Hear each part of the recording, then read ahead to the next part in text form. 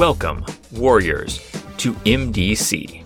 In this series, I'm examining every single goddamn page of the Secrets of Shadaloo supplement for the Street Fighter storytelling game, intent on uncovering the single biggest secret on each page.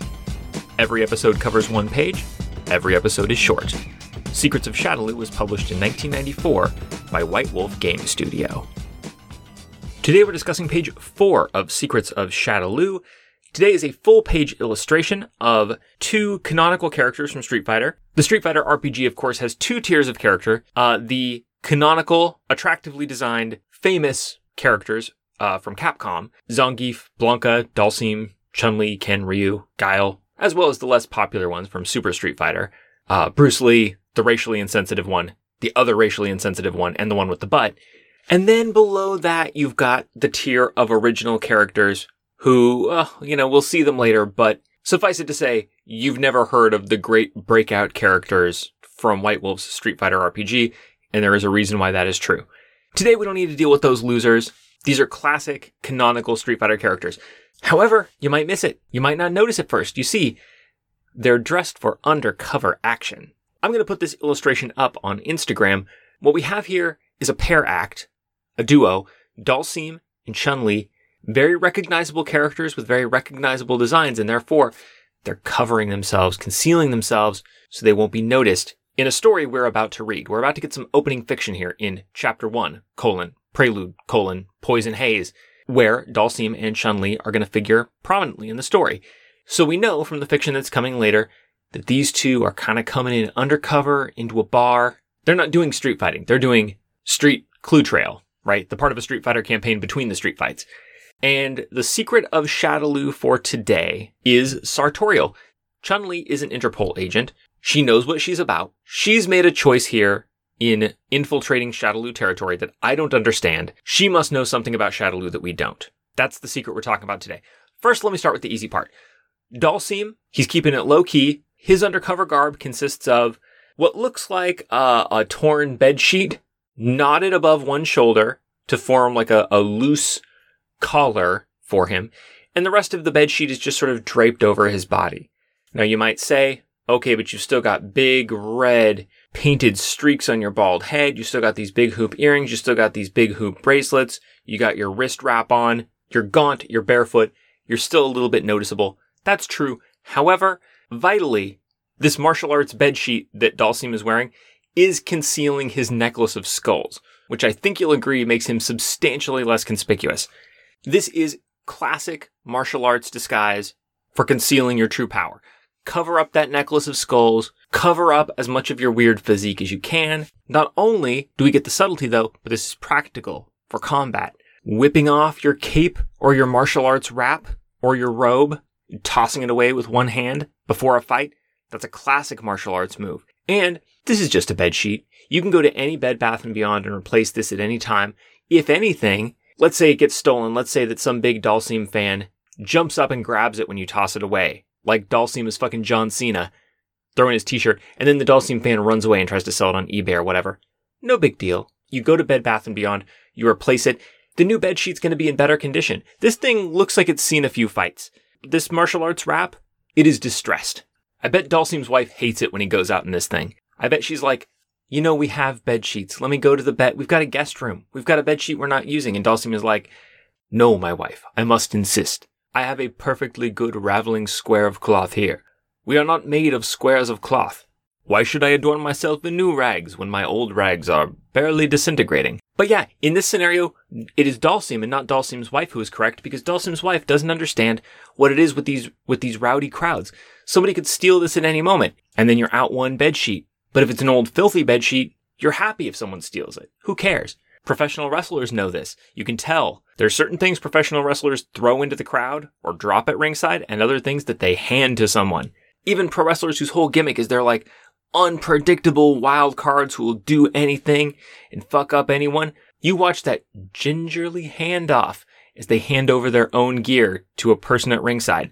If a wrestler is going to throw something into a crowd, it has to be almost literally worthless. They're running on tight margins. And so is Dhalsim. Therefore, he goes undercover by wrapping a ragged bedsheet around himself. Very practical. It's a classic martial arts look. Great. No secret of Shadowloo there. Now let us turn to Chun-Li. Chun-Li, a much more worldly woman, an Interpol investigator. Her fighting gear is very different from Dhalsim's. Dhalsim, if you're not familiar, I don't know if he's like a vow of poverty or what, but he fights in like wrapped shins and wrists, body paint, the aforementioned necklace of skulls, and then like poor man's jorts. And I don't mean figuratively poor man's like they're a poor imitation. I mean literally like the jorts of a poor man. Like a man whose crotch has craved the embrace of jorts, but alas, he cannot afford jorts. And so he goes out and finds like a burlap sack and roughly crafts himself jorts and then holds it up with a rope as a belt, which is what Dhalsim does. I don't purport to know Dhalsim's motives for dressing this way in street fights, but whatever his reason is, maybe it applies in this scenario too, where he's out on the town to gather some information in Shadowloo territory, so fair enough. Chun-Li, who is a fun-loving girl martial artist who works for Interpol, and yet is somehow much closer to me in lifestyle and temperament, I feel.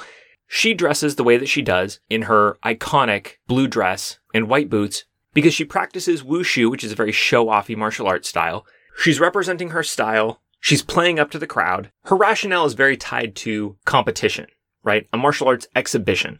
That's not what she's doing here. We know that in this scenario, she's like at a Shadowloo bar tracking down clues. So I don't know why Chun-Li decided to come dressed up in her ring gear. All I know is that it wasn't to show off, because she then added to her very distinctive, brightly colored ring gear a fucking tremendous trench coat. Really, go look at this illustration. Chun-Li, I don't know her canonical height per Capcom, but it's got to be about, 3'5", somewhere in that vicinity. She's a short woman. She appears in this illustration to be wearing Marv's trench coat from Sin City. What possessed Chun-Li to come here wearing essentially her circus outfit, right? Her distinctive blue dress, but then to cover it with a trench coat that is clearly too big for her. I'm very unclear on what level of subtlety Chun-Li is going for here, but I might give it a pass and say that her motives are her own, except for part of Chun-Li's costume, which she is wearing on this occasion, is a pair of gigantic spiked bracelets. And if you're not familiar with Chun-Li from the Street Fighter video game, you don't understand what I mean when I say these are gigantic bracelets. The solid part of the bracelet is bigger around than her closed fist, and the spikes start from there. If she put the spikes on her two bracelets together, like point to point, her fingers wouldn't be able to touch over that distance. That's how huge these bracelets are. And this raises so many questions about the trench coat. Does she plan to fight in the trench coat? If so, why wear your fancy blue dress underneath the trench coat that you're not going to take off? It's only going to draw attention to you. If nothing else, now you're going to have to wash it, right? Once again, something I know from listening to pro wrestling podcasts. Cleaning your gear is no joke. This isn't like your fucking football uniform. It's pretty much utilitarian. The team pays for it. You might have a lot of different copies of it. When you're a fighter, you pay for your own gear. You probably got one outfit. It's got to look good. It's got to stay looking fresh. And you sweat your ass off in it. So once the lights die down and the crowd's gone home, the lonely fighter is in their hotel room, filling up the hotel bathtub with soapy water of the correct temperature for the materials involved, and putting all their gear to soak in the water, and then they're going to bring it out. They're going to air dry it. Who wants to go through this for a night out wushu fighting in a bar with a gigantic trench coat wrapped around your outfit so no one can see it anyway? But, conversely, does she plan to take the trench coat off? How on earth is she going to get that thing off with these giant bracelets on? She's going to have to take the bracelets off to get this trench coat off to fight. Now, I submit to you that in an emergency situation where you're attacked, you jumped, just getting a trench coat off, that's more than you want to be doing before you start punching back. But getting off these giant fucking bracelets, then getting your trench coat off, and then you've got no spiky bracelets. What if you go to stab somebody in the head with your bracelets, muscle memory, and the bracelets aren't there? You're just harmlessly brandishing your wrist in their face. And then they kung fu you, and now you've lost. All because you didn't have those giant bracelets on. Obviously, you've got to put the giant bracelets back on after you've taken them off to take the trench coat off. Now we're like 3 rounds into combat.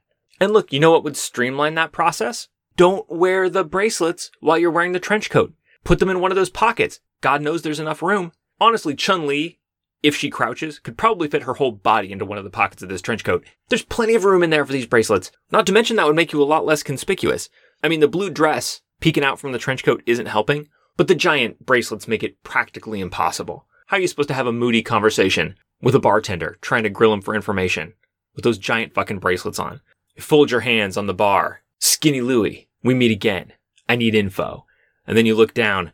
Your folded hands are propped up like a foot above the bar by your comically giant spiked bracelets. Skinny Louie is going to laugh in your face. And yet, Chun-Li is a competent professional on a secret mission for Interpol here. Once again, we have a secret of Shadaloo I can't solve. Why would you go to a Shadaloo bar in your ring gear under a giant trench coat that you're obviously going to have to fight in if the shit goes down because you can't get it off over your giant fucking bracelets? There must be a reason. Maybe there's some kind of an underworld dress code where you have to wear a trench coat over whatever your fanciful fucking costume is to show that you're here to do noir-style dirty business, not to have full-blown martial arts fights. Or maybe the trench coat in this sprawling game of international cloak and dagger shenanigans, maybe it's like a peacock's plumage. Maybe it's like ridiculously overdeveloped signification of what a serious badass you are.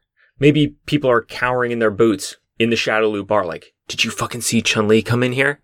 Did you see that fucking trench coat? It's gotta be 3 sizes too big. What kind of fucking monster are we dealing with here? And then one of Bison's enforcers comes out of the back room. Giant trench coat trailing behind him like 10 feet, like the train of a wedding dress. And he's like, I'll handle this. But anyway, once again, we don't know. We simply don't know the details of Shadaloo etiquette. I trust Chun-Li. That's always been my policy in life. Since I was a small, horny boy, I've always believed in Chun-Li. And you know what? Deep inside, I am still that small, horny boy. Chun-Li, I know you know what you're doing, but this sartorial secret of Shadaloo, the rationale for this apparently nonsensical costuming decision, it's beyond me. That's for sure. Maybe we'll learn more about this situation as we read about it in the opening fiction. So join me next time for that on MDC.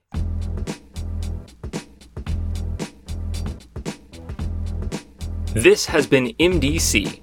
New episodes drop every day except for Sundays, when all the previous week's episodes drop in one big megasode on the top secret Patreon-only RSS feed. If you'd like to get access to that RSS feed and support the show, go to patreon.com/megadumbcast. Contact or check out the show wherever you want. I am Megadumbcast on Twitter, Instagram, Gmail, Podbean, your favorite podcatcher, etc., etc. Street Fighter and all associated trademarks are property of Capcom. This season's theme music, used under a Creative Commons license, is City Lights at Night by Revolution Void, whose work you can find at sites.google.com/view/Revolution Void or at freemusicarchive.org/music/revolution_void. Thanks for listening. Now get lost. You can't compare with my power.